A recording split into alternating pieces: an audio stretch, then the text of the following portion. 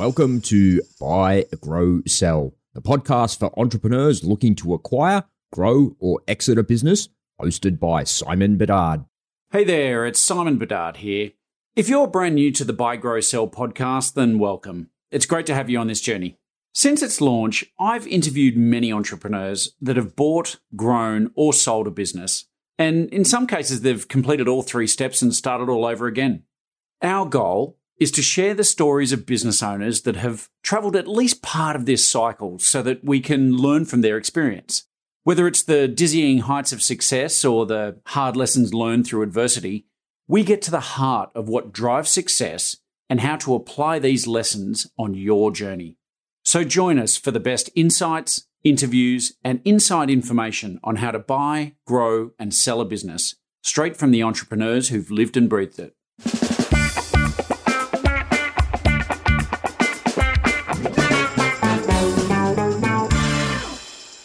Are you ready to scale your business in the fastest possible way? Then acquisitions should be a serious consideration in your strategy. Conversely, if you're a business owner that wants to sell one day, then you probably want to get into the mind of a seasoned acquisitions professional. In this episode, we meet Dean Taverner, who helped his financial services firm grow from $450 million in funds under management to $1.8 billion by acquiring 5 companies in 18 months. In this episode, you'll learn how a corporate buyer will approach a transaction. Dean shares his approach to investigating an acquisition and how seemingly small things can massively impact the value of your company. And we'll also learn how to ensure a transaction is beneficial for all stakeholders. This is Dean Taverner. Dean, welcome to the show. Thanks, Simon. Pleasure to be here. Mate, I'm really excited to be chatting to you today. We were sort of touching on this a little bit prior to the show, but it's such an interesting topic, talking about growth via acquisition. And I sort of feel that over the last 18 months or so, COVID and the world changing, the amount of people that are starting to look at acquisitions as a growth strategy seems to have just skyrocketed. So many people seem to be coming out of the woodwork and sort of saying, well, I can build organically. I can do it the traditional route and be competitive and go out there and do the grind.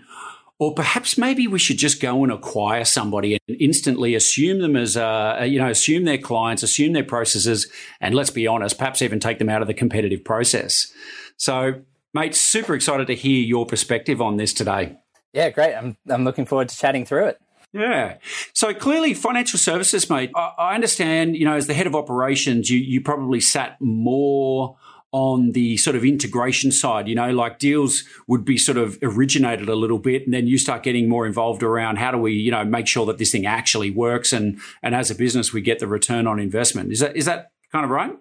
Yeah, that's spot on. So my part of the process was about sort of making sure that the sale got the value to us that we were looking for through either the integration or the extraction from the business. So we did a few acquisitions. Some of them were essentially client book only, and we left the corporate structure, the staff, and the other assets out of it. Some of them we acquired the whole company structure, including staff, processes, and all the rest. So the operational side varied from acquisition to acquisition, and that was my job to work with whatever the nuances of each business were, as well as the intended outcomes of the acquisition and the style of acquisition we proceeded with to try and get the most out of it for all sides.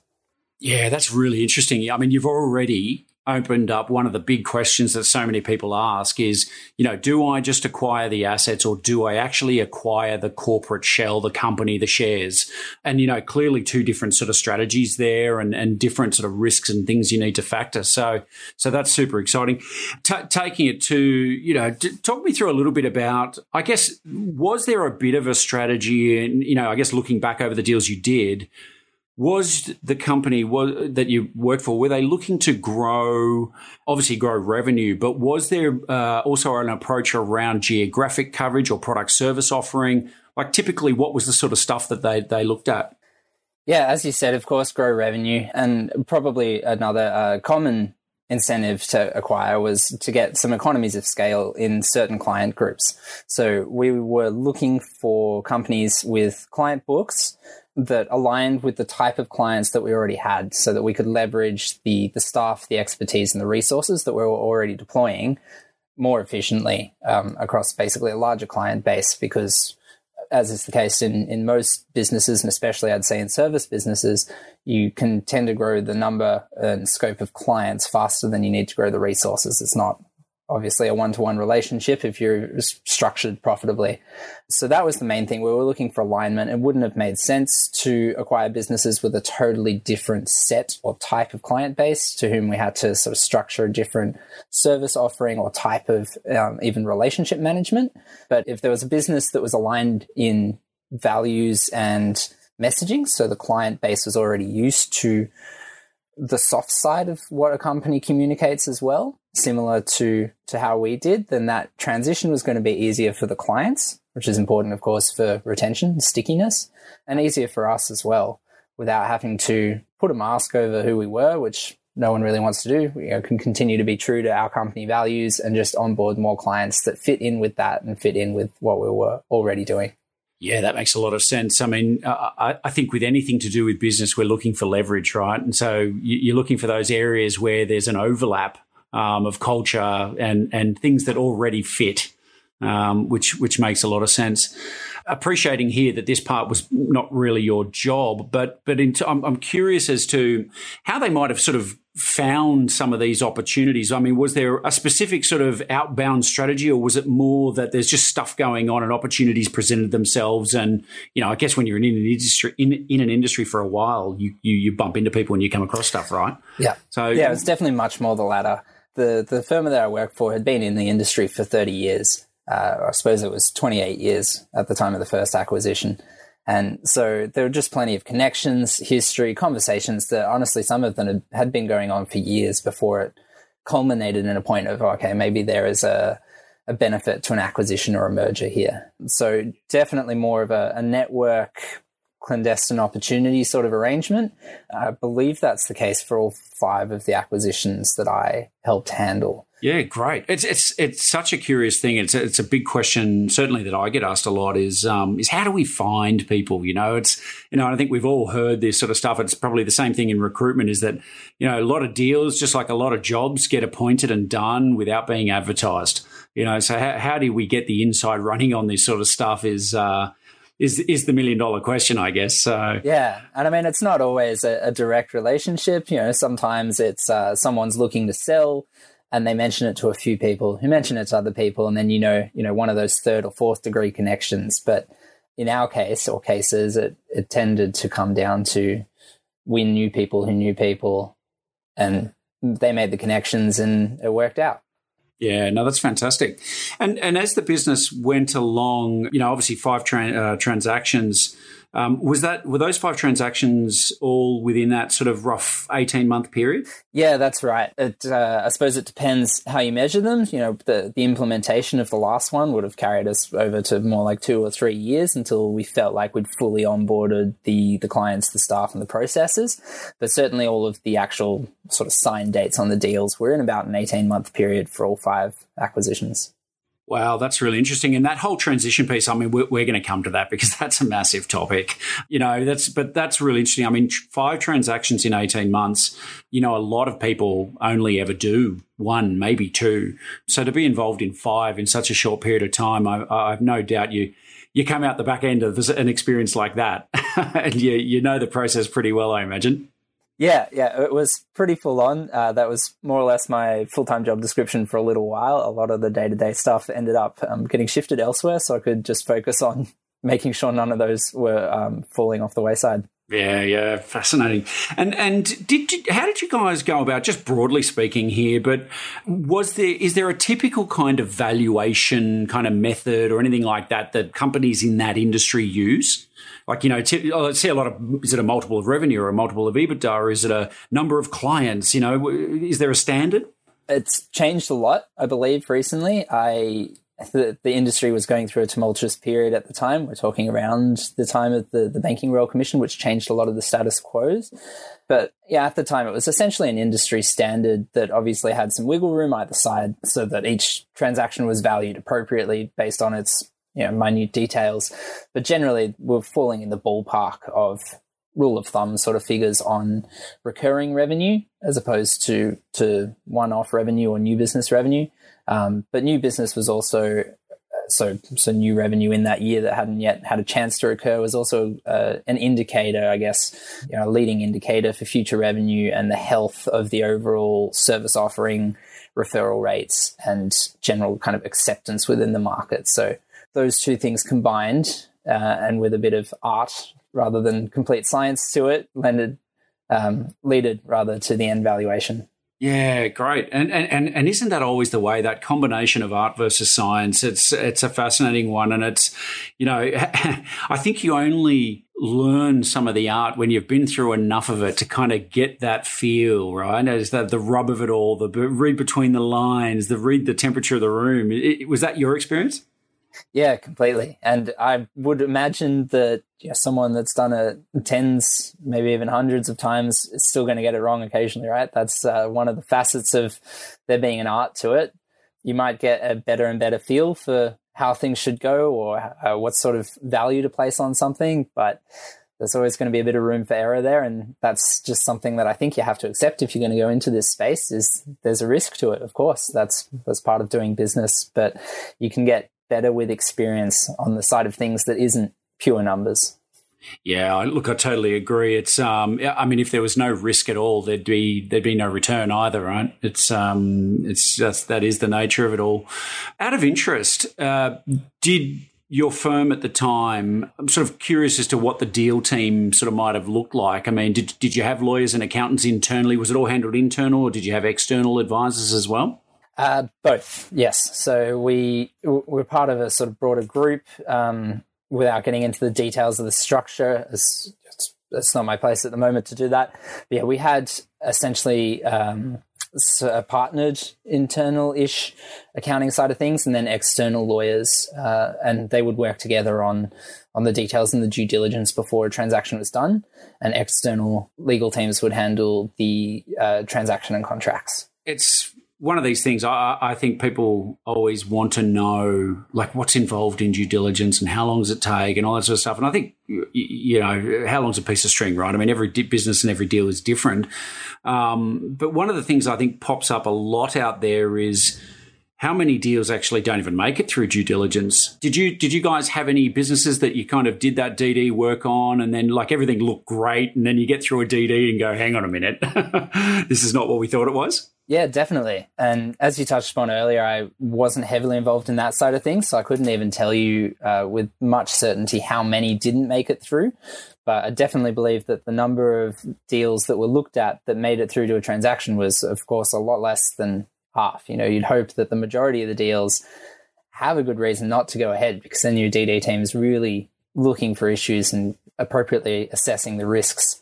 And in some cases, I can think of at least one case where the outcomes of the due diligence put a halt to the deal but changed the structure. So in one case, we were initially looking at a whole entity acquisition, shares, staff, assets, and some issues came up when looking through it, through due diligence, and we discussed it, and this was a multi-party conversation, including with the third-party lawyers, the buyer and the seller, and it was agreed in the end that the transaction would still go ahead, but scoped down to essentially just a client book acquisition, leaving out the corporate entity for the reasons that were discovered. So we still got a deal out of it, and both parties still came out better off, we believe, but it wasn't what either party was initially looking at. Yeah, okay. So, and isn't that a great lesson for people thinking about this is, you can go out there looking at deals and you'll have certain objectives you want to achieve, but I think you've got to keep an open mind. I mean, you're not sure, you never know what you're going to find until you turn over those rocks and you sort of really start to investigate it. So it's, understanding what's really, really critical to you and what you can't live with and what you can't live without, those sort of things is obviously critical, but keep an open mind, right? You never know what you might find. Yeah, definitely. I think that's the approach to everything in business. Like I said, a lot of what came through to us was chance networking, long-term conversations where a thought popped into someone's head. And I think that just being open to opportunities, open to conversations can reap so many benefits for everyone in the long term. And so of the deals that you did, I presume, and in financial services, I mean, we're talking about a service-based company. There's no doubt a lot of advisors. It's a people business, right? So with your transactions, was it the idea that you acquire this company, and in most cases, or how many of those cases did the advisors actually come over and continue to work with you, and you had to look at that kind of real integration of people as opposed to just kind of stuff? Look, it was 40% of the cases, so 2 out of the 5 transactions, we took on at least some staff. In one of them, we took on all of the staff of the company, and the other one was a bit more of a selective approach. The other 3 transactions were client book only, and that, I think in all cases, was a sort of a mutually beneficial solution. Either, people were retiring or wanted to refocus their efforts elsewhere, moving on in some way or another, essentially. So when someone was moving on, it was a no-brainer. And when they weren't, we had a process of assessing the type of clients from the book, from the numbers, from looking through documentation, communications with clients and all that sort of thing as well, to see communication style, even sort of, personality and soft attributes of clients, as well as, of course, the staff, and then interviews with staff, one-on-one with multiple executives from our company, to get a sense of the sort of people that we thought might be coming in. Because it's essentially, I believe, a recruitment process, just because it's coming through an acquisition as opposed to through a recruiter or a job ad or something like that. The outcome is the same. You're bringing someone in who's then going to be a part of your team, a part of your culture, affecting the way that your whole business set of processes operate, the way the rest of the team work. So we tried to approach the people side of things there like any other recruitment, with a multi-step process, and really trying to understand both the professional and personal aspects of the people we were considering bringing on board. Yeah, it's complicated, right? I mean, people, it can be such a messy thing. And I think to anybody who just listened to that, your response there would say, hey, this is a guy who's been through this and gets it and understands this. Had you done any transactions? Have you been involved in that sort of stuff prior to your role in that business? No, not at all, actually. This was a crash course. Yeah, Learn by doing. Yeah, that's right. And isn't it, that's how so many people do these things. And so I'm curious with the first one, when this sort of whole process started, did you guys sit down and kind of nut out a bit of this sort of integration process and try to map it out? Or was it more of a, hey, we've got a bunch of really smart professional guys in the room, and I use the word guys liberally here, of course, we're talking about guys and girls. We've got a good group of smart people here. Let's take one step at a time and logically we'll work it out. Or was there a bit of a game plan of a process of what we want to roll out once this happens? I could say a bit of both. It was my first acquisition to get involved in. It wasn't only me for whom this was the first in the team. So multiple people who had hands-on roles in making it all get over the line and then integrate the acquired company with our company. For them, it was their first acquisition as well. So a lot of us were new to the game, so to speak. And I'd say we had a strategy and were ready to move with tactics, which I think was generally how I at least have developed an approach. That's how I like to approach most things. So I believe that having a full game plan laid out is often, of course, there are exceptions, certain circumstances, but often going to be a waste of time, right? Because you can't control people, you can't control the environment, the industry, and outside your own industry as well. And so having a full game plan for something like an acquisition, which should take months if you're going to do it well, especially if you're bringing on people, it's a long process to do it right. Make sure all clients are comfortable, all the legalities, compliance is ticked off, and staff are happy and adequately accepted into the new role, new team, new working process. So it's a long-term project.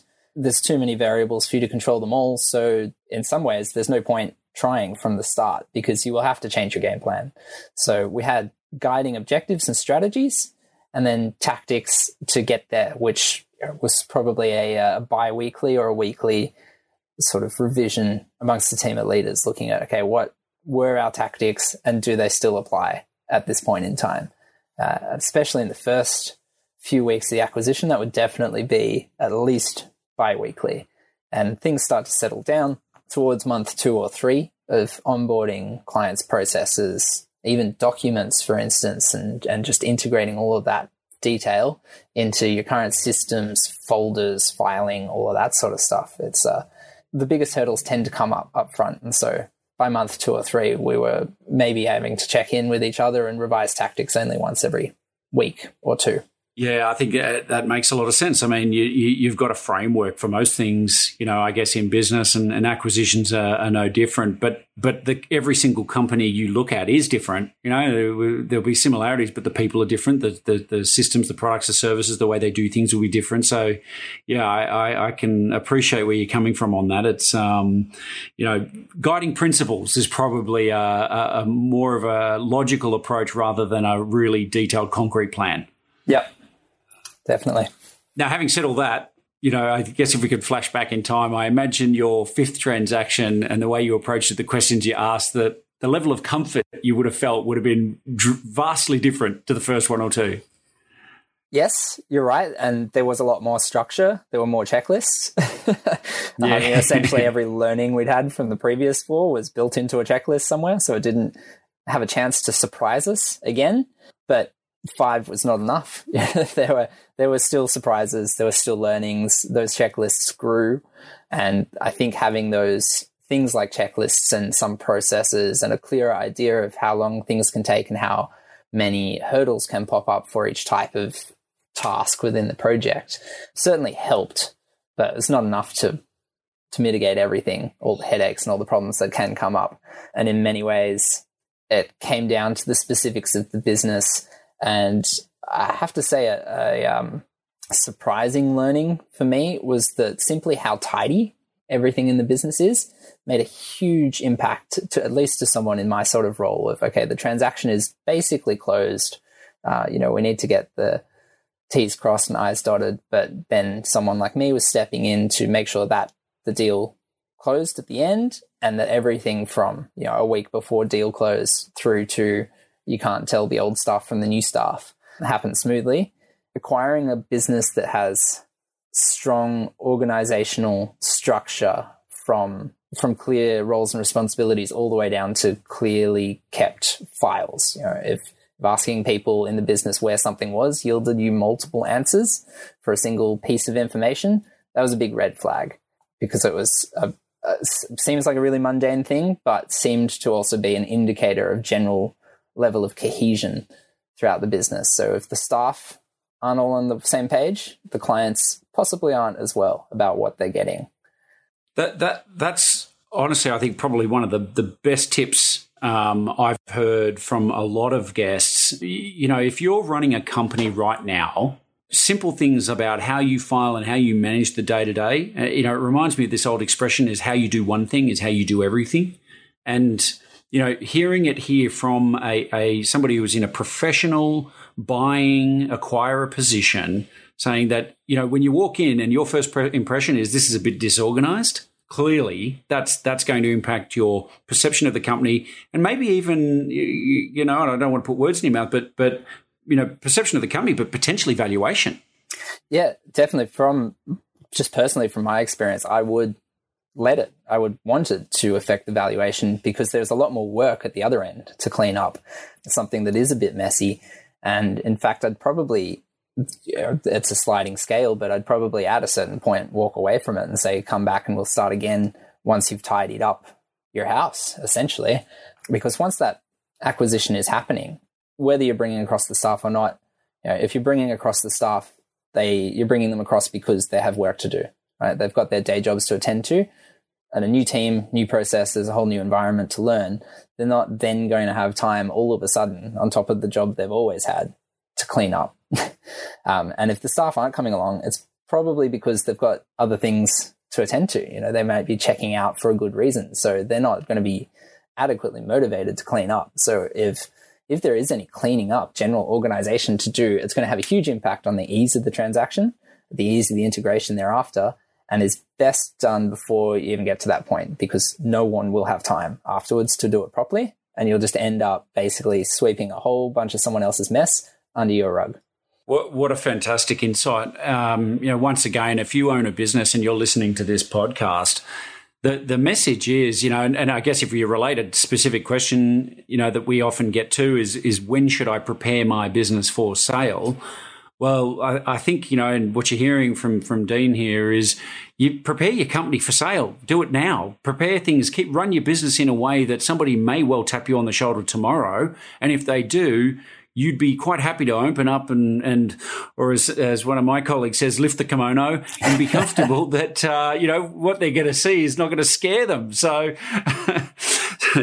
prepare your business, for the fact that you may want to sell it one day or may need to sell it one day. And there's so much you can be doing in the background to get your house in order. And not only will it look better should you find yourself in a potential transaction, but funnily enough, your business will probably run a lot better and good chance it'll be more profitable along the way. Yeah, I totally agree. I think the best time to start working on selling your business is every day from today. Yeah, it's a great tip. So Dean, talk just a little bit more about the sort of integration side of things, because, I'm sure we've all heard different variations of this about transactions that fail. And okay, we hear about stuff failing in due diligence and all the rest of it. Things don't stack up to what we thought they'd be, so we pulled out. Hey, understandable, right? But there's a lot of transactions that fail after the deal's been done, right? The deal gets inked, the money gets paid, right? Now comes the in what I actually think is probably the more challenging part is how do we merge two different cultures and how do we bring people along for the journey? So how did you find that process? What were some of the sort of things that you discovered on that in that process? I feel like we, through 5 acquisitions, went through a bit of it all. So I'm not even sure where to start. I mean, we had issues with integrating staff, and that, I think, again, you wouldn't treat it any differently to any other staff issue. I mean, once you've agreed to bring someone into your company, it's like, as I said, recruiting them or like they've always been there. So you then treat it like any other HR situation. You need to set clear goals, be really communicative, and have that as a two-way street, but be also firm and clear on boundaries if that is the issue. Yeah, we across the 5 transactions experienced some issues with onboarding staff. We experienced some issues with clients not being happy about the situation because, of course, they are generally not consulted.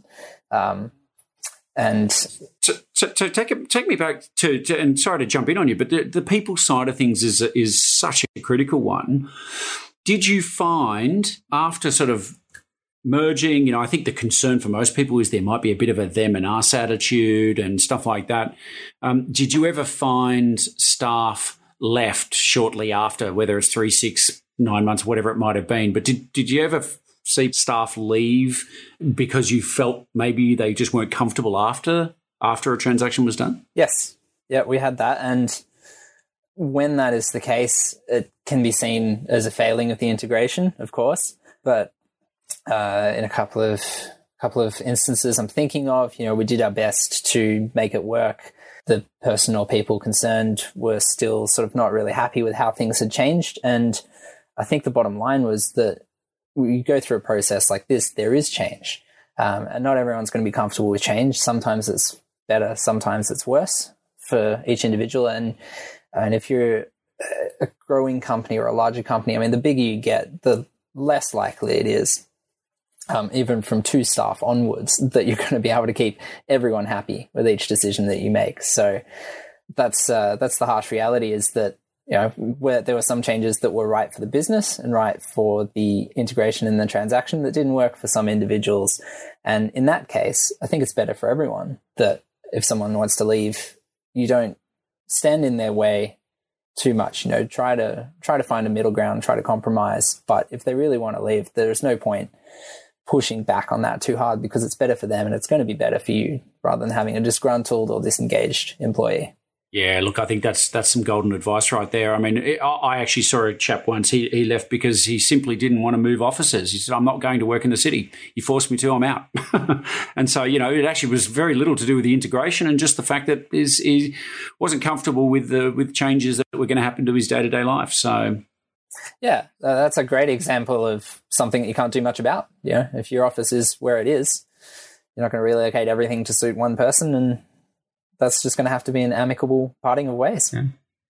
And so with the staff, and I want to get onto the customers in a second, because of course that's such an important part too. But talk me through a little bit about the communications. Like, you acquire another business, there's people coming in. I think certainly in my experience, the great fear is, how will people perceive this? And we don't want to scare people. We want everyone to, So how did you approach communications with staff? Was there an approach, the timing, all that sort of stuff?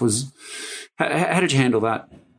Yeah, that can be tricky. And I think it's the same with clients. The trickiest thing is probably timing, right? It would be fantastic if you could keep everyone, the acquired staff, so to speak, your existing staff, clients, both old and new, abreast of what's happening as it happens. But the reality of a transaction like this is that there's normally quite a lot of confidentiality, a lot of things up in the air, and you don't want to communicate something that you have to walk back on.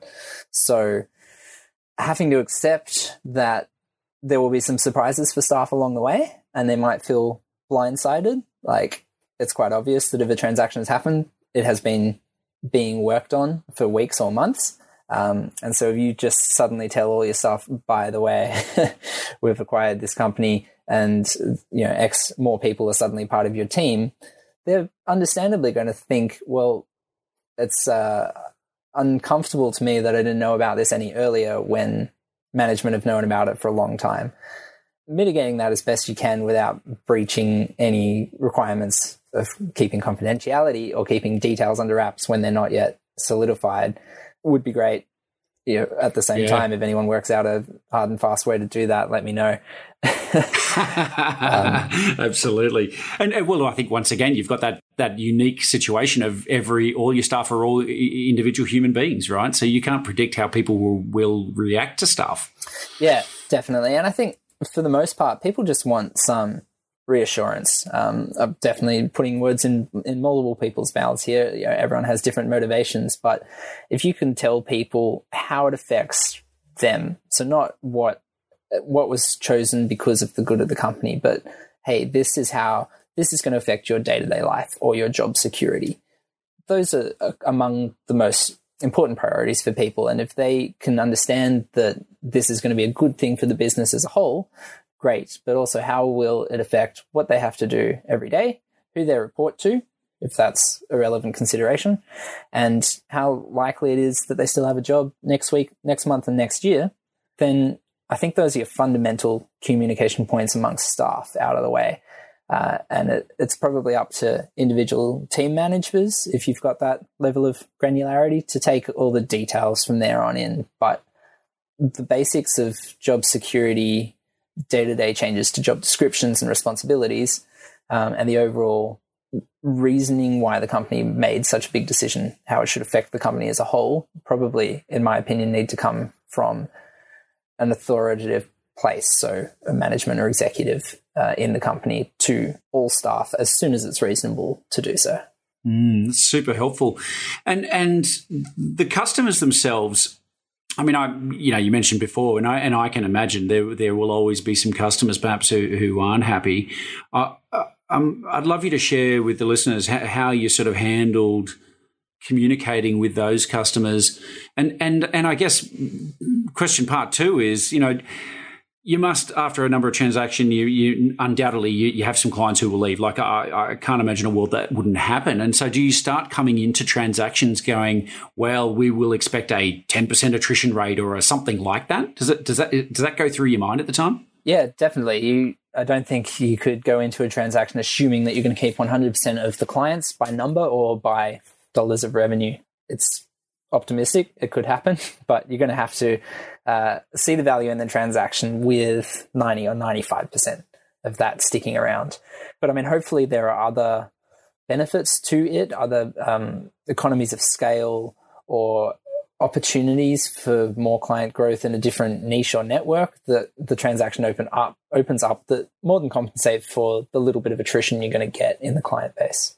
Yeah, okay. And from your perspective, just I guess in your opinion, having done this a number of times, is there a better way to communicate with customers? Like, is there formal communications? Is it done in person? Is it, what would be your suggestion to the average entrepreneur out there thinking of acquiring a company? I think that depends entirely on the industry and the company. For my situation, in the company I was working with, it's a service-based business. Therefore, it was very people-focused. So there was a lot of in-person or one-to-one type phone calls with especially with key customers, as well as written communications across multiple channels. So perhaps a letter and an email, or a sort of newsletter type email, as well as a directed, actually personally one-to-one written email, phone calls, and then mentioned at the next in-person meeting as well. So that's a long-term part of the integration process. You might not be meeting, or your client service personnel might not be meeting with each client, some of them, for 12 months after the transaction date. But I think it's a good thing to keep on the radar for the people in those client-facing positions to bring it up, even if it has been a long time from the staff perspective. It might be the last or the second last thing the client has heard from the company in general. If you only touch base with them every now and then because you've got an otherwise happy, relatively hands-off relationship, what I'm trying to say is it might have been 12 months, but it might also be the last thing they heard about. So it'll be top of mind for them, even if it is otherwise feeling quite distant for the staff. So bringing it up whenever you do see the client next in person and just talking through it, explaining things if there's any confusion, and making sure that they're comfortable with understanding why they've been acquired, so to speak, or why the company has acquired a whole bunch of other clients that are now competing with them for attention. I think it's a conversation worth happening whenever it next is best to take place. So at the next in-person meeting, if that's a regular enough occurrence. Yeah, that's really interesting. And I've heard certainly from clients and people we've worked with as well that I think a lot of this is about owning the message too. And from what I'm hearing, you're saying is you're definitely giving some tactical thoughts to each client and how the best way to communicate with them. But being on the front foot with this stuff, and you really only get one chance to present this news, and so you kind of want to make sure that you do it in a way that helps you frame it in the right way for them and makes it more palatable and digestible. Yeah, definitely. Yeah, I think you'd want your client communications and your communications to all staff in the organization, and you written and basically ready to go as soon as that dotted line is signed, so to speak. One of the things you said before was you've seen transactions where integration happen sort of maybe reasonably quickly, versus some are longer. Talk me through that a little bit. Like, what are the sort of typical? What's a quick integration versus a longer integration in your world? I look in that industry at that time, with the technology and compliance available. Those are two really important layers. I think technology can help speed things up, and compliance determines some timeframes beyond anyone else's control. But all that being said, look, a client book only transaction is always going to be a bit quicker. Of course, there are fewer complicated variables to balance. And so the shortest time frame in which we probably felt like we had everything really well integrated and under control there would have been about 3 months, maybe sort of 3 to 5. But we would continue to treat that portion of the client book, of the now wider client book, somewhat separately, just in the background. So just keeping tabs on it, tracking it for at least a year. So we wanted to have a minimum 12-month view on every transaction. That's often for contractual reasons, with a portion of the acquisition payment dependent on first-year revenue or number of revenue dollars that stick and that sort of thing. But it's just really good to know as well, because how well accepted something like this isn't necessarily going to show in the short term, but it'll always show in the long term. And in comparison, the more complicated transactions where we took on an entire company, the share structure, staff, processes, premises, and assets, I'd say that there were elements of integration of that were still happening nearly 3 years after the transaction was signed. As you alluded to before, there can be a bit of an us and them mentality, and that's not going to change overnight no matter what you do. That's not as simple as a nice, friendly, cohesive, we're all one team email. It's a long-term thing, and you chip away at it, and hopefully everyone does feel like a nice, friendly, cohesive team eventually. But it's something that has to be taken in baby steps, I think. Yeah, it's once again, I mean, most complex thing you can deal with is a human being, I think. Yeah. Tool, systems, processes. Well, that's it's a lot cleaner and simpler. Clearly people present probably the greatest risk, but to things going pear-shaped. But what are some of the other challenges? If somebody was to come to you now and sort of say, "Oh, look, I'm in the doing due diligence. I'm looking at buying a company." What sort of tips would you give that person when they start thinking about integration afterwards? It depends a lot, of course, on the context. One thing that comes to mind, not necessarily the highest priority, but just what has popped first into my head, is to consider the external environment as well. If you're diving into the details of a company you're considering buying, you, I think, can easily get lost in those details as you're diving into potentially, every number or sort of month-by-month look. But there's a broader world out there. You might make this transaction and then 2 or 3 months later, something that's been on the horizon for a little while, you didn't think was going to happen for a few years, hits, and all of a sudden that changes the value of what you've just bought. So just keep in mind the broader world while you're diving into the nitty-gritty. Would be one thing. Yeah, look, isn't that a great tip? I mean, COVID. I mean, do we need a bigger example, right? It's and we saw the same thing in the GFC. Your business is swimming along, and then the next day your entire world has changed. And I guess if you're neck deep in a transaction, I mean, that can have a massive impact on the overall sort of ROI you're expecting from this deal, right? Yeah, and I mean, it's a diversification issue probably. If you're looking at something that's got multiple expected benefits to your staff, your culture, your processes, your client book, whatever it might be, it's probably unlikely for, most environmental changes short of a global pandemic that every perceived benefit is going to be wiped out at once or drastically reduced at once. So if you are buying something for multiple reasons, you've got a little bit of spread of your risk there. Yeah, wow. Well, fascinating stuff. So you finished up at Lifestyle, and then you've taken the leap and gone out on your own. So tell us a bit about what you're doing now. Yeah, I jumped into the entrepreneurial world. I founded a social enterprise with my wife, which has been a lot of fun and a lot of challenges as well. So we started with an idea, and we've been growing that. So our social enterprise is called Pixie, and essentially is a world away from financial services. It's a product-based business and consumables. So we deliver eco-friendly pads and tampons to businesses, like toilet paper, like soap, like any other bathroom consumable, basically.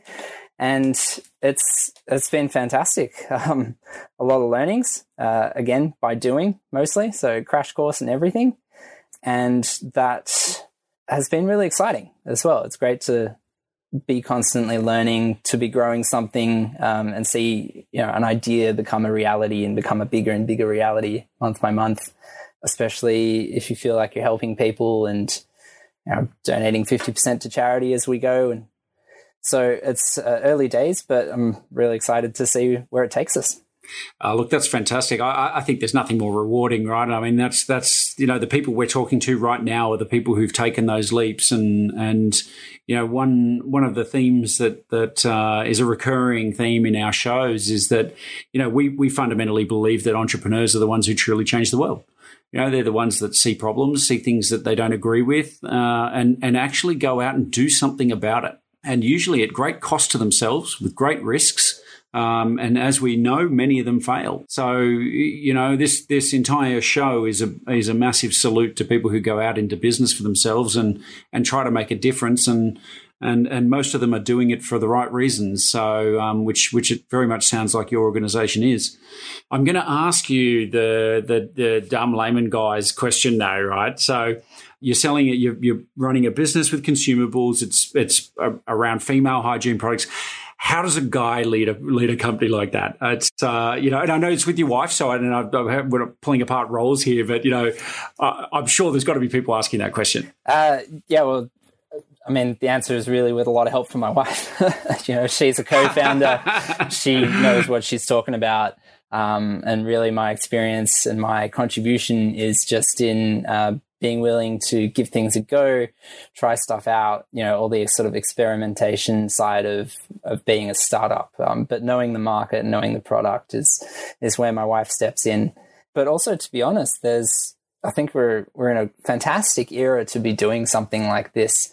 The premise of our organization is that period products aren't any different to toilet paper to soap. It's a sanitary hygiene product. We kind of think the only reason they're not in bathrooms everywhere, like toilet paper and soap are, is for sort of archaic, patriarchal, sexist type reasons, and that's crumbling quickly. So you'd have been living under a rock to not see that seismic shift in culture, and I think that applies to people talking to me about period products and vice versa as well. I've had very little occurrences of talking to someone and it feeling awkward for me or them, as far as I'm aware. People generally just go, okay, period products, you're a guy, it doesn't seem to make a difference. Yeah, you were breaking up a fair bit during that bit, and I thought that bit was really, really important. I mean, I'm asking the dumb question because, you're going to have people out there who ask it. and I love the way you're answering it because it's very much what we're about as well. So, yeah, Dean, you were saying there just a little bit about, I guess, the shift in culture and the shift in the way people think and look at these sort of topics, which, look, in my view, is long overdue. And you're seeing that shift yourself. Yeah, definitely, every day. So as I was saying, it's just a seismic shift in the culture to gender not being an issue, or it shouldn't be an issue in most places and most times. And that applies certainly to my involvement as the co-founder of Pixie as well. I've had possibly thousands, definitely hundreds of conversations now with people about menstruation, about period products, and I cannot actually think of one yet that has come with any kind of remarks or discomfort. And it's one of those things that as soon as the conversation begins, if there is any, it melts away immediately when you realize, okay, we're just talking about a product and a problem that's relatively easy to understand, and it doesn't really, it's not a complete barrier that I'm one gender or the other to be able to talk about something that affects 51% of the planet. Yeah, absolutely. And nor should it, right? I mean, like some of the stuff that I think,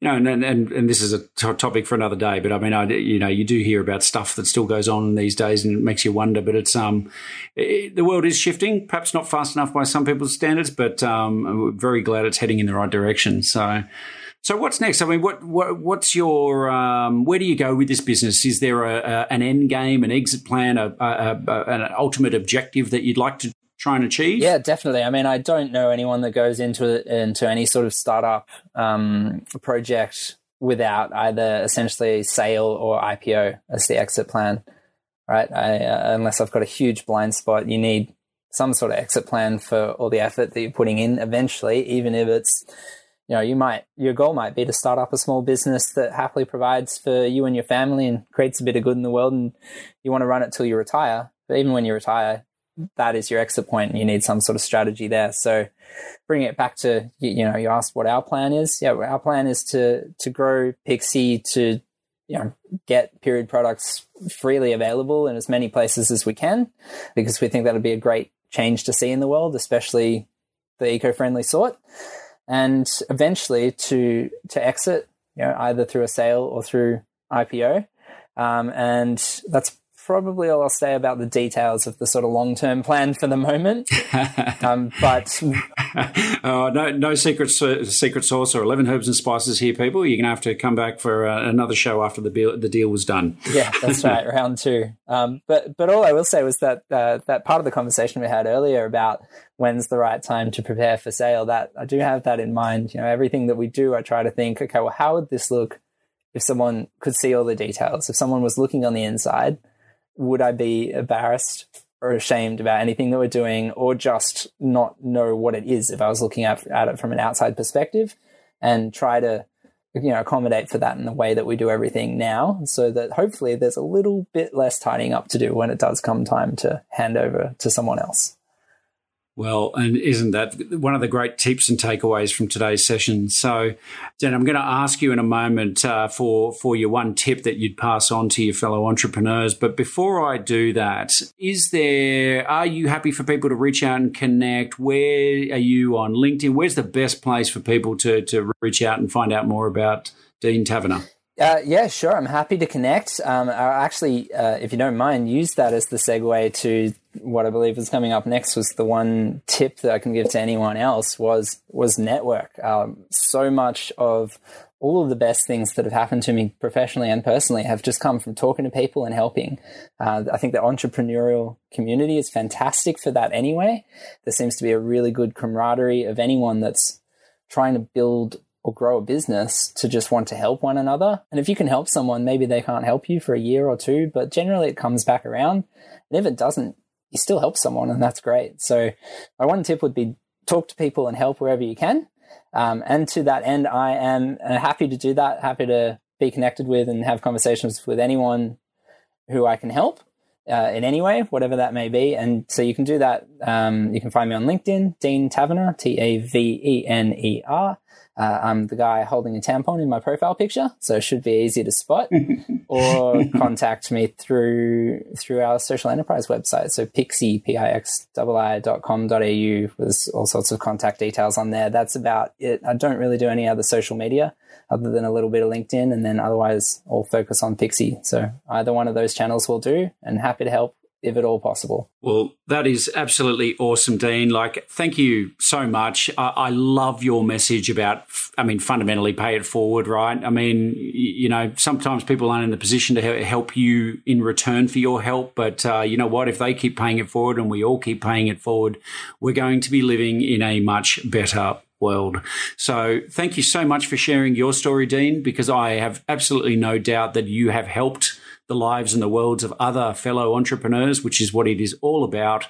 It's been brilliant. We really look forward to continuing to get to know you more, and mate, best of luck for everything in the future. Thanks so much. I absolutely enjoyed it, and would love to follow on and help as much as possible. And I think you're doing great work spreading that word and diving into people's stories and allowing each guest to help the next one along. So good job. Keep it up. Awesome. Thanks again. Thank you.